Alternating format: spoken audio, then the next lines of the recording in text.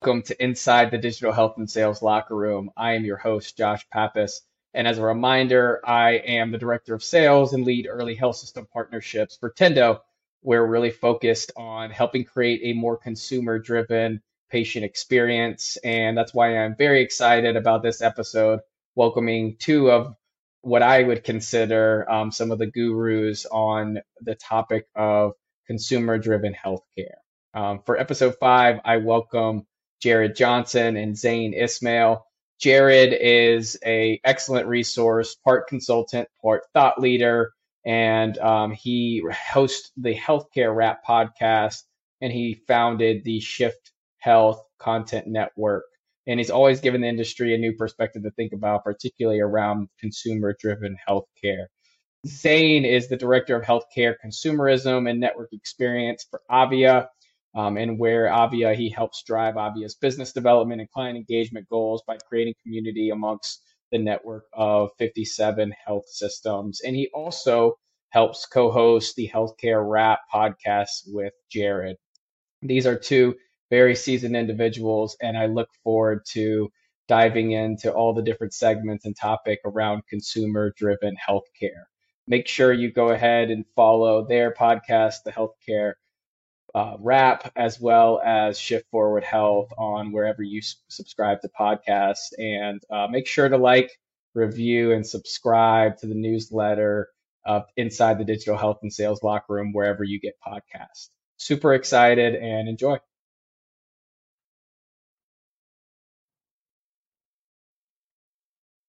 Welcome to the podcast, Jared and Zain. Looking forward to having a special consumer-driven healthcare episode. So excited to have you guys on the podcast. And I guess we'll go individually. Jared, you'll start, and maybe then Zain.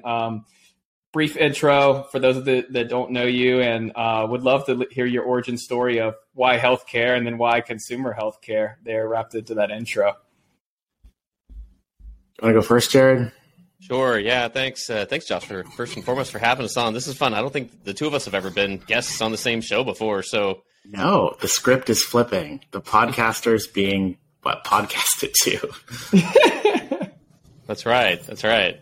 I like it. Brief origin story is I'm an advocate for consumer-driven healthcare. So redesigning and rebuilding the parts of the healthcare experience that make it easier for consumers. And so that came about as a result of close to 20 years in healthcare from both the med tech side, medical device side, as well as the provider side, working numerous roles in digital and marketing leadership positions, and seeing how that all sometimes stands in contrast with the business systems underneath healthcare. So I'm passionate about those things. I have experiences in my own life with loved ones that I'm like, man, that's a shame. The system went a certain way and things happened with them. So on top of that, I have a podcast channel called Shift Forward Health, and Zain and I co-host Healthcare Rap, which is our flagship show on that channel. Absolutely. Fantastic. Let's see. I got into, origin story on my side, I got into healthcare really by way of hospitality. And so when I was younger, and still am, very interested in like food and service and the art and science of making people feel welcome. I thought I would go work for the Four Seasons at the Ritz-Carlton, but through a series of very fortunate events, I realized that my affinity for service could probably be better applied and frankly higher compensated working in health systems and some of the work that I do today. And so, out of college, ended up working at a think tank at the Ivey Business School in London, Ontario, Canada, where we did a lot of work helping Canadians understand what high-performing health systems look like. From there, jumped into rural healthcare operations and helped a small hospital outside of Windsor, Ontario, reinvent itself. Did a lot of work in behavioral health there, and then eventually came to the U.S. and got recruited to Henry Ford Health System, and then eventually where I'm at today with Avia Health Innovation, working with now a whole group of hospitals across the country to help with their consumer transformation. And so, again, sort of that hospitality and service experience combined with health services, I think made me, a pretty good candidate to do some of the work that I'm doing today. And then, of course, a couple of years ago, Jared crossed my path and joined his podcast. So here we are. That's fantastic. And then I'm sure you shared, but what was the genesis of the healthcare rap podcast? I mean, in my mind, I have Jared, out there Eminem style in a rap battle, visiting you at Henry Ford, just rapping about consumer driven healthcare. But I'm sure, the actual story is a little bit different. That would have been that would have been better. That's not how we were actually connected through a mutual friend and said, hey, the two of y'all should know each other. And it was really at the height of the pandemic that we connected through Zoom, and to this day have never actually met in person. And so we'll definitely let you know, Josh, when we actually do meet. We have a plan to meet this year. But yeah, that's how it all started. Right. And the rap part, so the intro to the podcast is a rap. It's about breaking down the silos and focusing on consumers and healthcare. It used to be about like digital and marketing, and now it's all about consumer first health. But it originated in 2018. My original co-host was Peter Balistreri. He and I were colleagues at a hospital, building up their digital and marketing capabilities and having conversations like, hey, well, it's pretty clear one of the best ways for us to market this hospital would be make it easier to schedule an appointment with one of our providers. Let's go see how that's going to work, and getting shot down immediately to say, yeah, we're not going to do that. We're not ready for that. So just having conversations of like, is it them or is it us? And we just started doing that once a week. And long story short, yeah, that was 5 years ago. But that's where it started, from a hospital-centric perspective, just trying to see like, what can we learn here? What can we do? How can we help things progress? And that year, just a few months before the podcast started, I had been asked to give a keynote at a conference at Johns Hopkins. And I get nervous when I do that. I will just say that.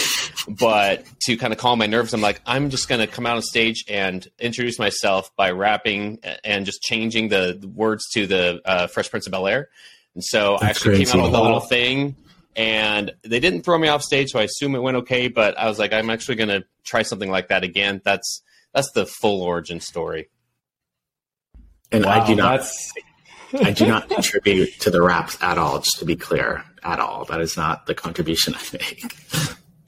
That is fantastic. Well, good, guys. Well, appreciate you having on. The origin story of this one is kind of that intersection of digital health, sales, but super focused in my day-to-day on consumer-driven healthcare. So before we jump in, the 6 topics that we have, segments, if you want to call them, but would love, with the Super Bowl coming up, I'm always interested, what's kind of the most memorable when you think about an event, like you as a consumer, whether that's sports related or not sports related, like what's the most memorable event that you can think about as a consumer? And then I'd love to share mine.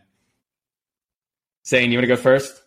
Most memorable event. Hold on here. You know what? So I don't follow a whole lot of sports, to be honest. So I'm going to talk about an experience I had at a restaurant not too far from up here in Detroit. There's this Italian restaurant called Bacco that when you walk in, these people don't know you from a hole in the wall. Mind you, it's an expensive Italian restaurant.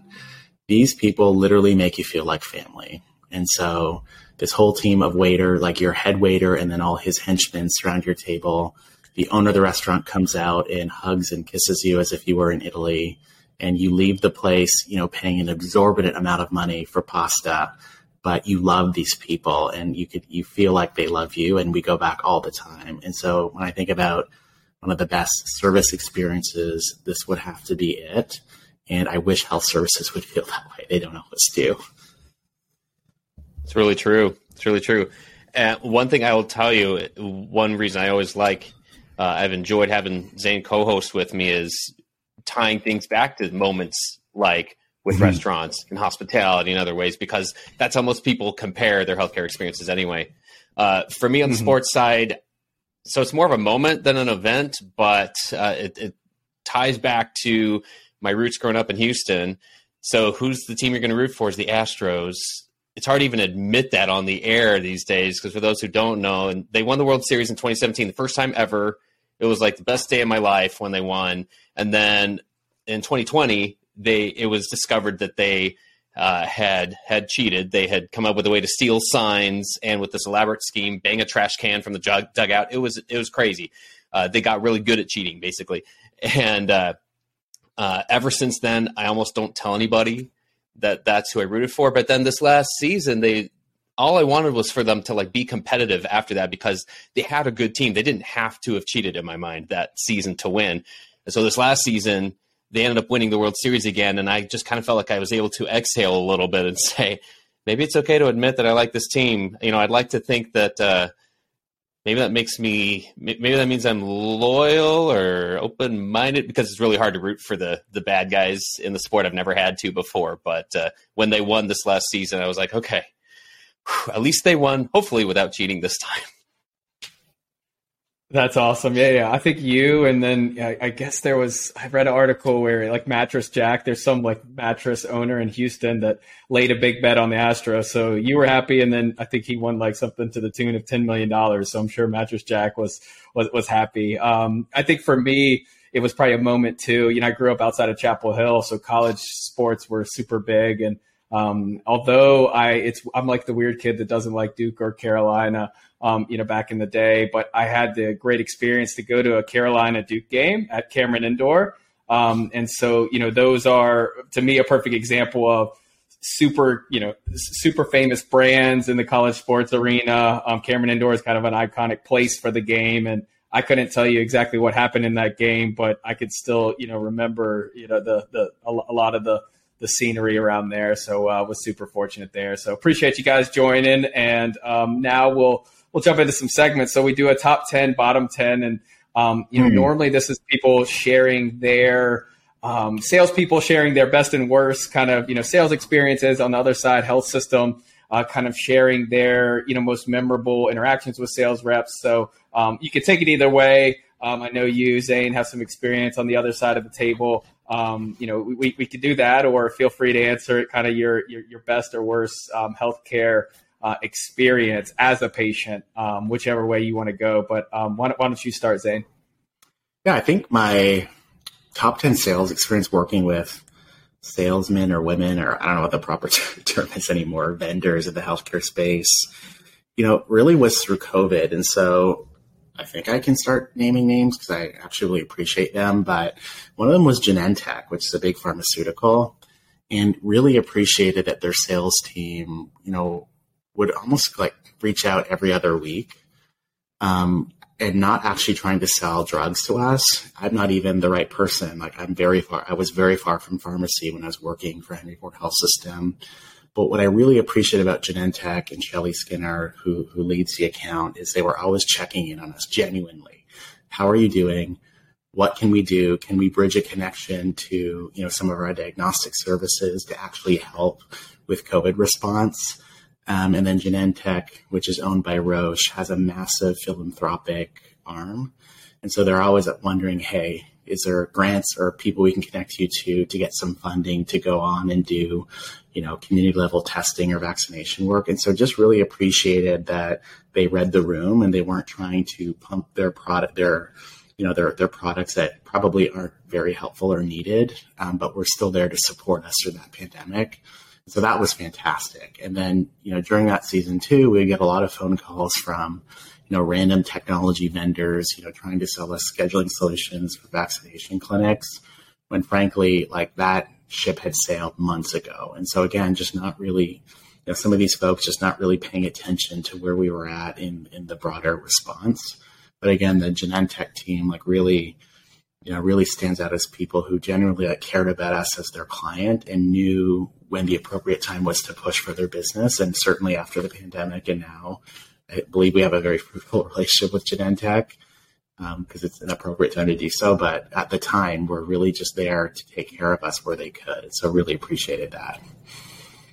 No, that's really interesting because I think for all the busy in your day, right, the fact that you remember, the company, the people involved, I think that's a good, lesson to all salespeople out there, particularly in a uncertain time that, that type of, small little thing can have a serious impact. What about you, Jared?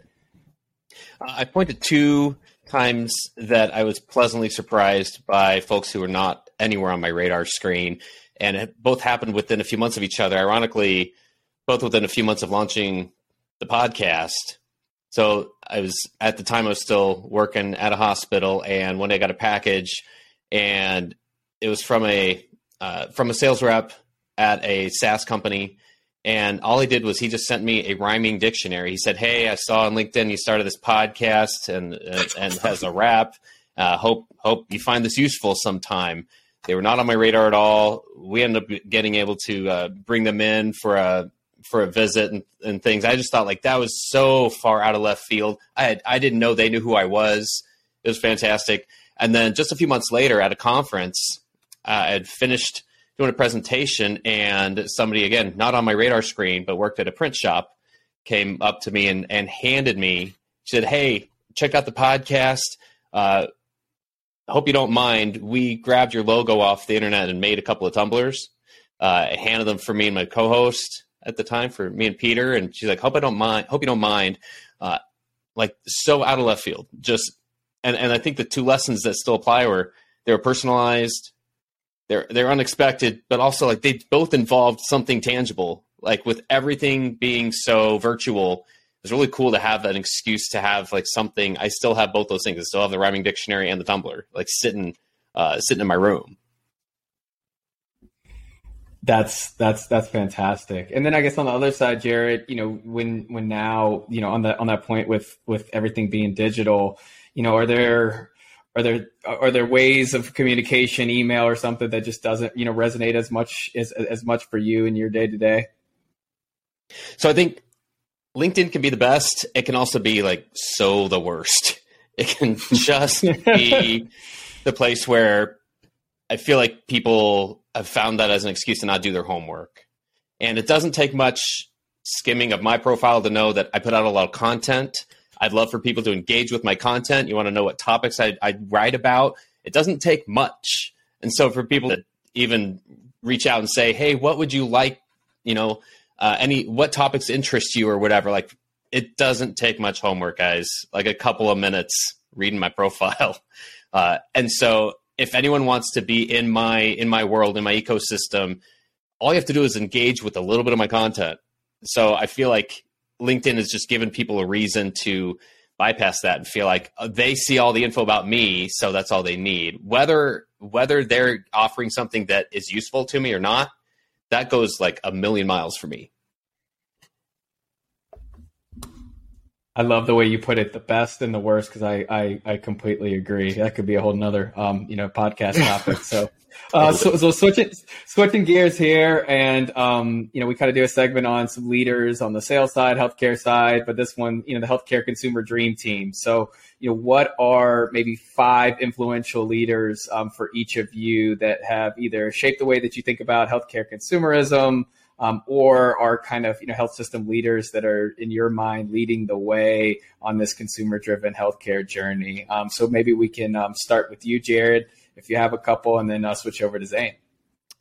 Sure. So the first one that came to mind when you asked that question was Jane Saracen Khan. Her website is healthpopuli.com. She's a health economist, and I feel like the biggest value to every healthcare leader right now is opening their vision and understanding how consumers make healthcare choices. And that means they're not just choosing between hospital A, hospital B, doctor A, doctor B. They're choosing between all the retailers that are out there now offering bits and pieces. And it's not this just like contiguous journey that we're on, and you're going from this area of the same health system to this other area.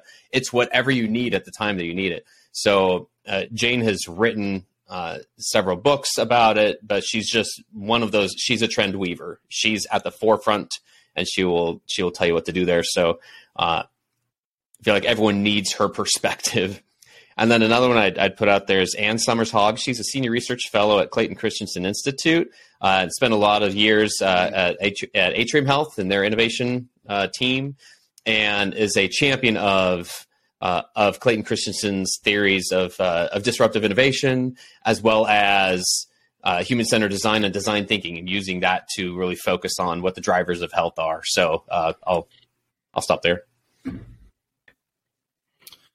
Couple that come to mind on my end. The first would be a gentleman by the name of Gerard Van Grinsven, who, go figure, used to be the vice president of food and beverage for the Ritz-Carlton, and he became the CEO of the Cancer Treatment Centers of America. And now today, I'm not exactly sure what his titles are. I believe he's operating as a kind of consultant at large, but he's been leading a group, of folks who are very much interested in hospitality, real estate, sort of the futures of senior living and healthcare, and trying to, I think it looks like, build some new, residential concepts with a healthcare component, but very, very focused on that hospitality level experience. And so I like to follow a lot of his content on LinkedIn and the folks he surrounds himself with, just to continue to stay, sort of grounded in, I guess, my own upbringing in hospitality. The other person that I spend a lot of time listening to is a gentleman by the name of Scott Galloway, who's not actually, a healthcare expert. He's more on the marketing side. So I listen to his podcast and read his books. And what I love about him, Josh, is he spends a lot of time sort of analyzing the big companies like the Netflix, the Googles of the world, the Amazons of the world, talking about their platform strategy, all things that are very relevant in healthcare now. And of course, he makes some predictions around healthcare and rightfully predicted that groups like, or forecasted that groups like Amazon and so on would get into the space. And so I listened to him as someone who's an outsider to our industry in a sense, but can still speak to first principles and make some, I feel like he can see through the fog because he's not caught up in the minutia of our own buzzwords and ridiculousness that happens. And then there's three others who I follow. And, one of the contributions I try to make to our healthcare podcast is being the Canadian on the team and having worked in health systems in Canada. But there is unbelievable digital health talent in Montreal. And I feel like a lot of Americans and your listeners need to know that. And so my good friend, Danina Kapitanovic and Kathy Mala and Luc Sirois, who all essentially work, either at the Ministry of Health level in Quebec or work for the University of Montreal or the Jewish General Hospital. These three, in a lot of ways, are making huge moves in the digital health ecosystem in that region, working inter-institutional, teaching human-centered design. And Canada is very far behind as a relative to the United States. And so I just very much applaud what they're doing. And in Canada, when you start to do some of the things we talk about here in the US, you don't just work with one hospital, you have to work with a whole slew of them and then also work at the policy level. And so I just really appreciate sort of that zoomed out view that they have to take and some of the moves that we're making that I think we can learn a lot about here in the US. And so definitely keep Montreal on your radar for cool stuff happening. Fantastic. Well, Jared, any other ones that come to mind? It's okay if you don't. I think that covers that. That's a great cross section. I mean, we have a whole community called the Consumer First Health Group that I feel like I need to mention everyone in there, and there's over 100 people in there. So I feel like perfect. Yeah. We should post the roster. I was just gonna say we'll make sure and find the link so that because it would be endless, and I would definitely include you two on there for sure. All right, well, perfect. So we do a sports themed MJ versus LeBron debate. So we kind of debate different topics around build versus buy in IT. It's kind of your classic debate that happens around sports and playgrounds over there. And so for you guys, I was interested, and this is a very kind of loaded topic, but consumer versus patient, right? And I think what's interesting about that one is how it's evolved from when you guys first started this journey, and then where do you see it, kind of evolving in the eyes of a lot of the healthcare system and people. So take it wherever you want to go, but that's kind of the consumer versus patient. You want to get started, Zain? Yeah, I think where it started. I remember going to a meeting when I was still working in Canada. And I was very young then, well, still am young, but younger then. And I made the mistake of referring to patients as health consumers. And literally a physician yelled at me and said, "What the heck? Why are you speaking this way?" And so I'm excited to see that, at least with the stakeholders I work with now, this whole lingo about patients, more broadly being health consumers is finally catching on. And I think people are getting the notion and understanding what we mean by that. And we're not trying to discredit physicians or discredit sort of the clinical identity and needs of patients.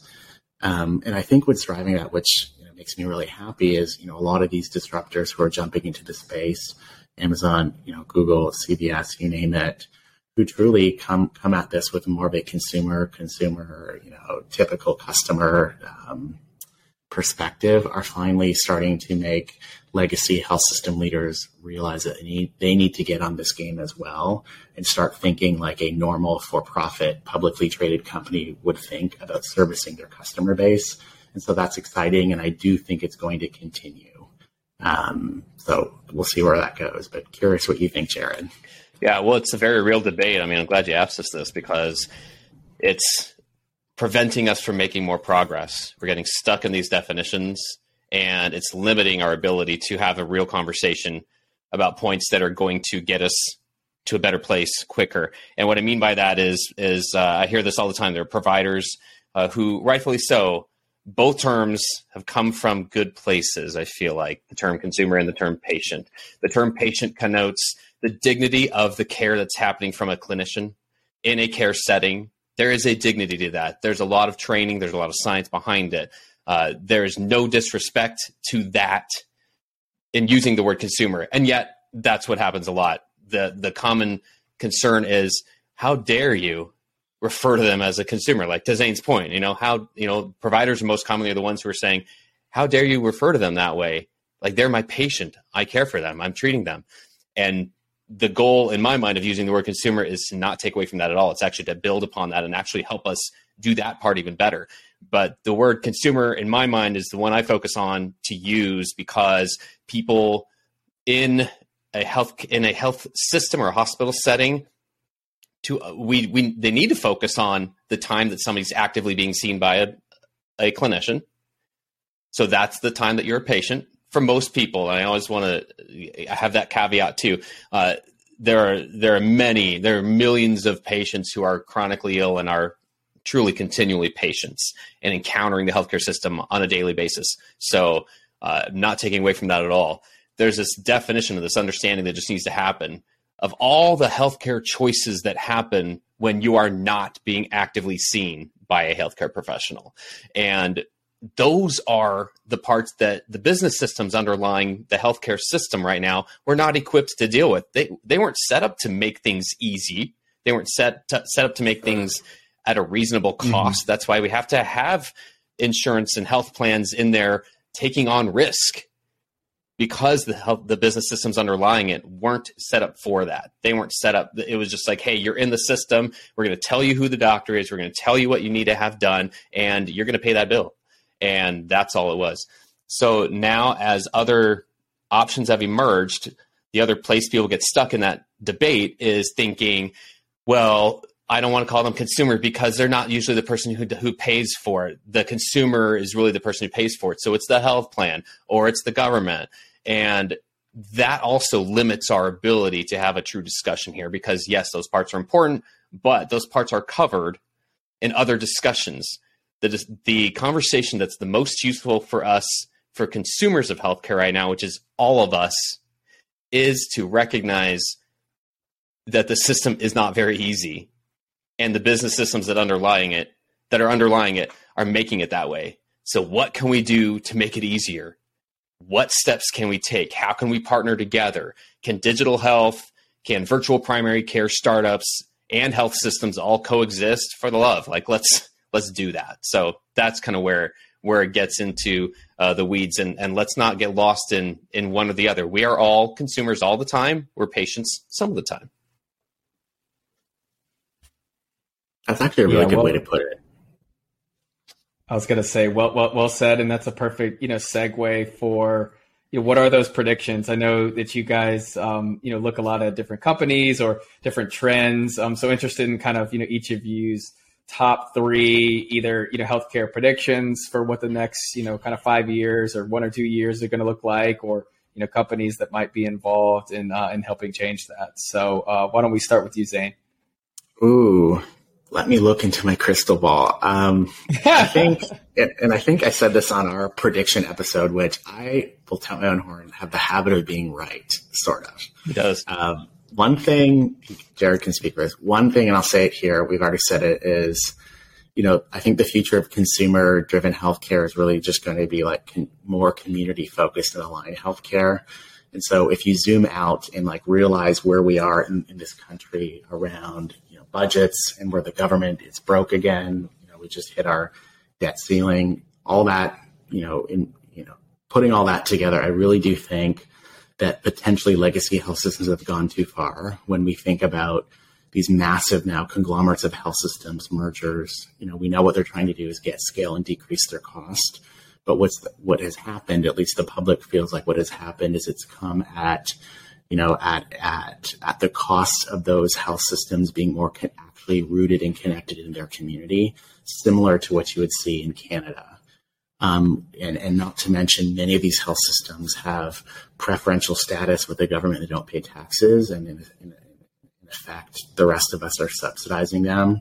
And then when you pile on, the helicopter cash dumps they've received through COVID, which, certainly they needed. I think that whole value equation is finally coming before the eyes of Joe Public and realizing that this isn't working. And so I do think, maybe not tomorrow or in 2 years, but like at some point, I think health system leaders are really going to be held to account for where is this money going and what are you doing with it? And then what types of services are actually delivering in this community such that you feel like you shouldn't be paying taxes. And so I think that whole, that whole system is going to be looked at. And I wouldn't be surprised if some communities, will start to advocate for some of these big hospital systems to be dismantled, and will sacrifice scale and maybe a few points of efficiency to just have these things actually serve the geographic community as opposed to just big, broad insurance populations. So that's one thing that I'm looking for. And there's already been some signals in the marketplace. You see, I think it was Forbes and some of the big articles that have gone out, highly criticizing executive pay. A few reports have gone out showing, the gap in community benefit reporting versus what the hospital didn't pay in taxes. And so I think that's something we don't often talk about in the digital health space because it's not exactly related to digital health, but I think it's going to be a big trend in the background that we need to be watching. And so any tools and services that can help health systems demonstrate that they're here for this community and actually helping people beyond just delivering clinical care, I think will be very relevant to boards and executives to show that they're in that game. And so that would be one random prediction that I would put out into the universe. Nice. I guess we just riff back and forth, right, Zain? I think the investments from retail companies will continue to go up. Those aren't going away anytime soon. So you look at the escalation too. So Amazon bought One Medical for $4 billion. CVS bought Signify Health for $8 billion. VillageMD bought Summit Health for $9 billion. And now CVS bought Oak Street, or is buying Oak Street, or is planning to.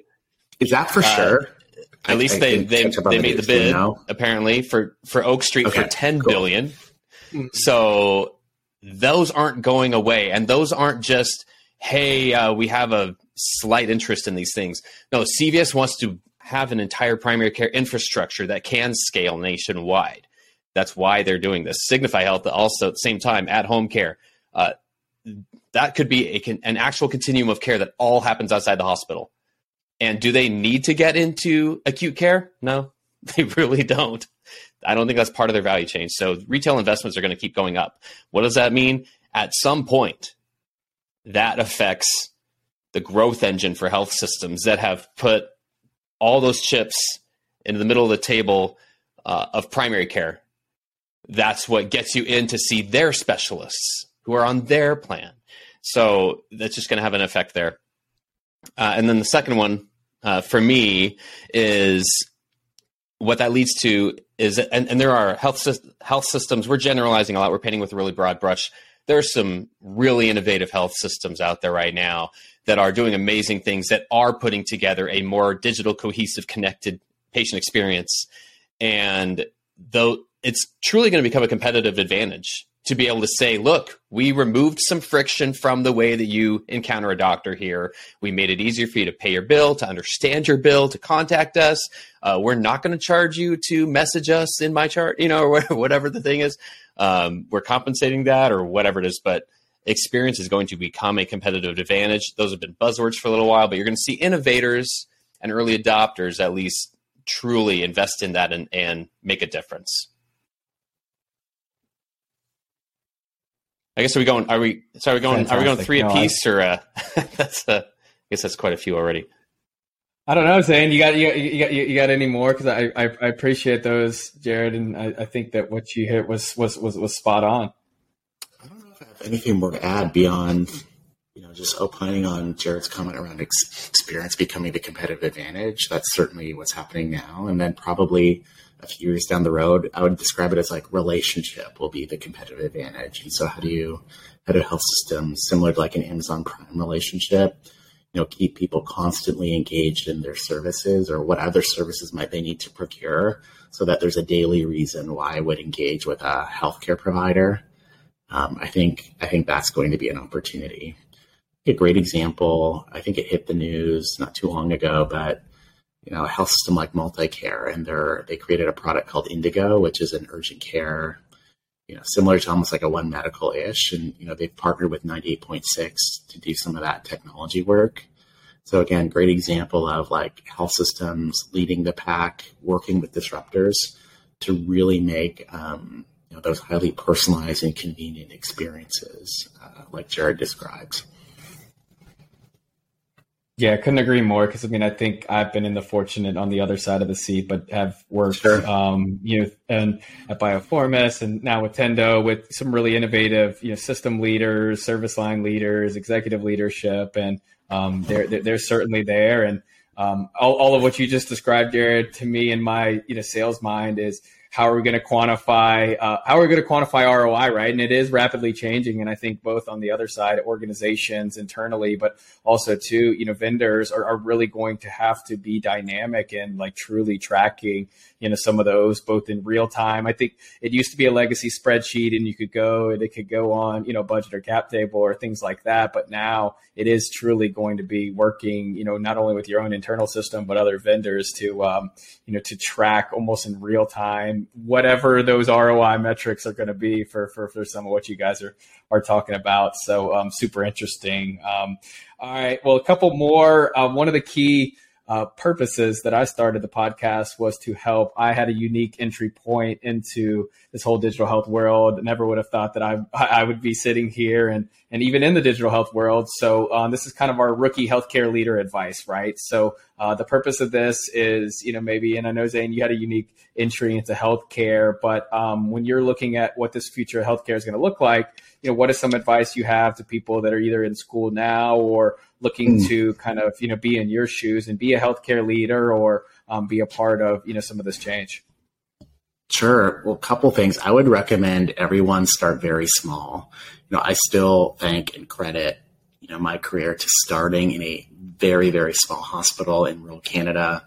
It was 58 funded beds on a good day, like dollhouse size hospital. And in that hospital, I was able to learn so much, because when you have a small administrative and leadership team, everyone has to do 3 jobs. When I came to Henry Ford Health System and walked around the corporate office, I realized there were entire divisions of corporate people that were doing the responsibilities that I had under one role. And so I think, don't get caught up in trying to go to Cleveland Clinic or Mayo Clinic in the case that you want to be in hospital leadership and all these big brands and get lost in the mix. Start small. If you can find a critical access hospital or a tiny community hospital, get in there, because you'll learn all of it. And the good news is, whether it's a massive hospital or a tiny one, they're all the same, but it's only within a tiny one that you can really figure out what all the pieces are, so that you know what you're talking about when you go to a bigger place and understand bed flow or staffing implications, or what is it that diagnostic imaging actually does. And so I think starting small and not getting caught up, in these big healthcare brands is probably a good idea. The other thing I'd say too is, especially, and I see this, I don't know if it's just a Gen Z issue, but I see a lot of young leaders like very focused and adamant about, getting FaceTime and networking with people with very senior and fancy titles, which makes sense, but don't discount the wisdom that comes from people that are just middle management, or your peers. And like, when I think about the things that I really learned, it came from those folks. And frankly, it came from like floor nurses, and in Canada, we call them unit clerks. So administrators who know a little bit about healthcare, who are actually helping to orchestrate, every department of the hospital. And so I learned so much from those folks too. And so again, I guess don't get so caught up on pedigree and flash. You can learn a lot from the small, the unbranded, and, the people who may not necessarily be super high on the org chart. So that would be my advice if you're just starting out. Nice. I like that. I would just add, especially for someone who's coming up through the sales ranks or marketing ranks, to focus on making your brand relevant. Don't assume that because you put something out there organically on social or in an email, or you have to learn the basic rules of engagement for each of those platforms and how you're engaging with people. But don't assume that because you put it out there that it's making your brand relevant. If you focus on that, you double down on that, then you're opening doors without even realizing it, and you're reducing a sales cycle. You're getting rid of a lot of the MQLs and SQLs, the qualified leads that lead to nowhere, that you don't end up winning. You can bypass a lot of that by putting some value out there into the world. That's where content marketing can really accelerate a sales cycle. Because if you put good content out there, you're impacting and influencing those who are influencing your buyer at one point or another. So I would definitely double down on that. I wish I'd learned that earlier, and I wish there's still places I want to get to in a better place with that. And then from a personal development standpoint, kind of like what Zain was saying, I'd also say get informed about adjacent areas to the place where you are. So if you're at a health system, awesome. Learn everything about it, but then learn what retail brands are doing. What's Best Buy doing? What's Dollar General at least claiming to want to do? Some of them are doing more than others. But what's MedTech doing? What's that health plan doing? Do you understand those? Learn those adjacent areas, because they all connect.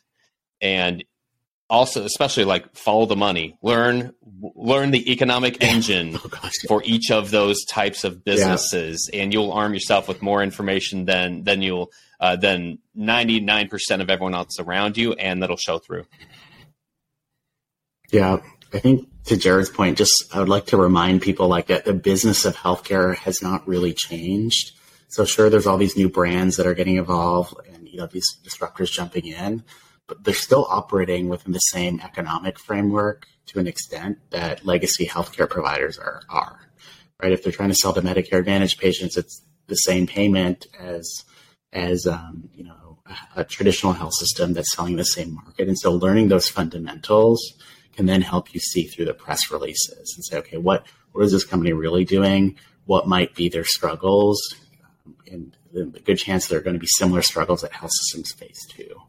And so I think, again, going back to starting small, where you can actually learn healthcare fundamentals, and then you can scale it up and go, work for someone fun or someone that's in the news all the time.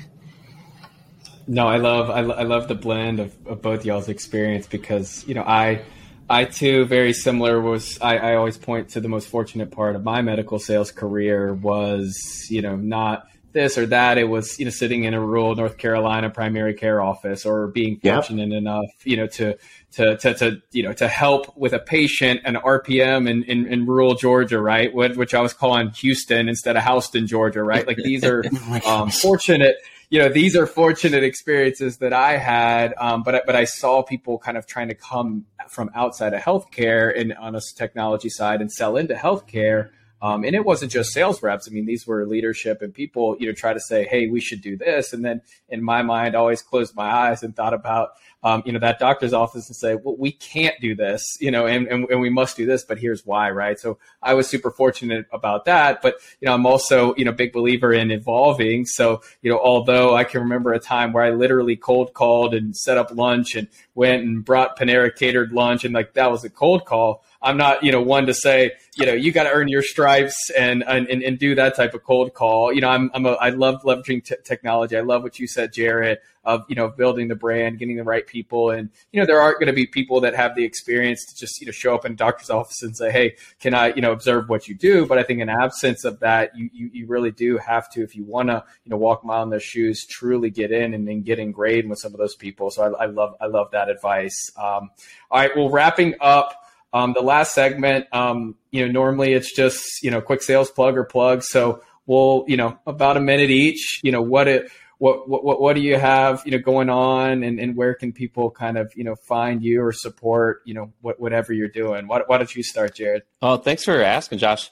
I would say check out this podcast channel we're trying. It's called Shift Forward Health. So Healthcare Rap is the main show on there. It's a weekly show there.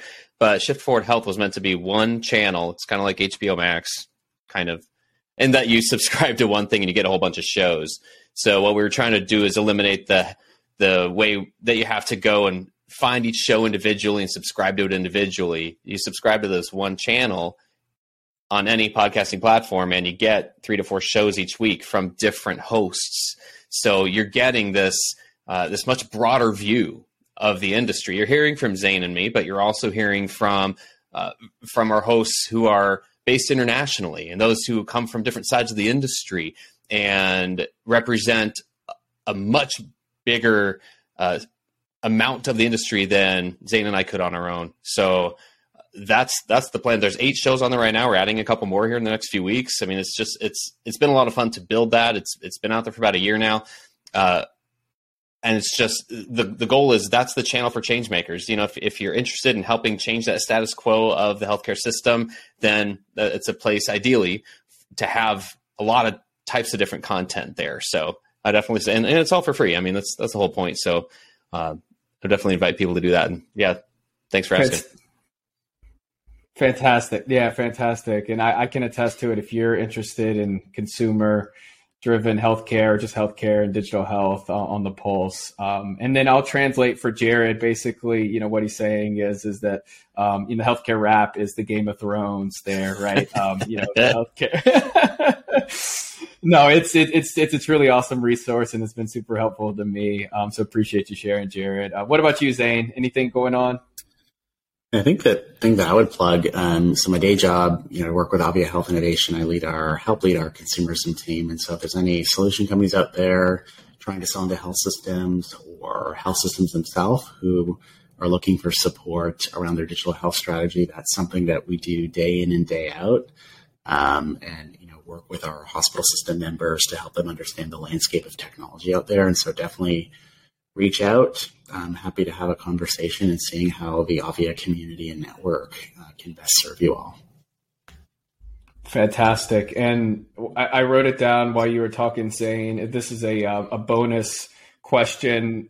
Any Ritz-Carlton in the world, where would you go, and which Ritz-Carlton would you want to visit? I would probably go to the one. So I've never actually been to one. It's on my goals list to go to. It's just very expensive, but I would probably go to one in the mountains. So I know there's one, I think, in Vail. I like mountains. I like skiing. So I'd probably, if I was going to spend the money, I'd spend it there and ski. And then the Four Seasons is also very interesting to me. It's a Canadian company, by the way, and maybe in a separate show, I could talk about the story of how I got invited through an intern that I met at Henry Ford Hospital to come and tour their corporate headquarters in Toronto. But that's a separate story. But on the Four Seasons side, I probably can go and visit like one of their flagship properties in Toronto, which actually isn't too far from here. And so those would be my 2 choices. Fantastic. Well, guys, I appreciate the support and jumping on the podcast. And Zain went ahead and threw a cliffhanger, so we'll have to get together and do this some other time. But thanks, Absolutely. Jared. Thanks, Zain, and looking forward to help educating and following you guys on the consumer health journey. Thanks so much. Thanks for having us.